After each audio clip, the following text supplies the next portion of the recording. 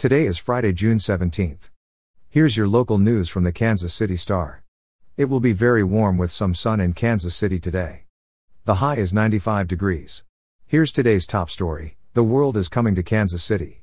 The list of United States cities that will play host to FIFA World Cup games in 2026 includes Kansas City, the world soccer governing body announced on Thursday. Kansas City is one of the U.S. cities awarded games for the global event that will be co-hosted with Mexico and Canada. Soccer's World Championship, staged every 4 years, is a worldwide phenomenon, regularly drawing the largest viewing audience of any sports event. In 2018, some 3.5 billion watched at least part of the month-long competition. U.S. Soccer cited a study by the Boston Consulting Group that reported the 2026 event could generate $5 billion in short-term economic activity, and that host cities could gain $160 million, $620 million apiece in the process.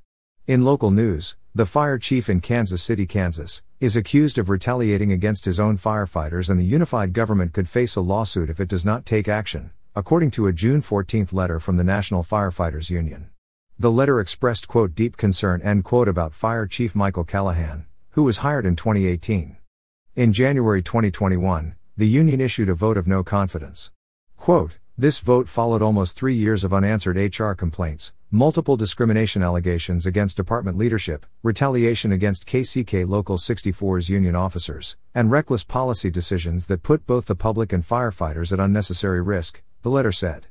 Despite this drastic action, the unified government has failed to take any action to reform or investigate the multitude of concerns KCK Local 64 has raised. And finally, in education news, expecting to see, quote, the most severe educator shortage in Kansas history this fall, end quote, the State Board of Education has agreed to allow high school graduates without college credit to be substitutes this coming semester.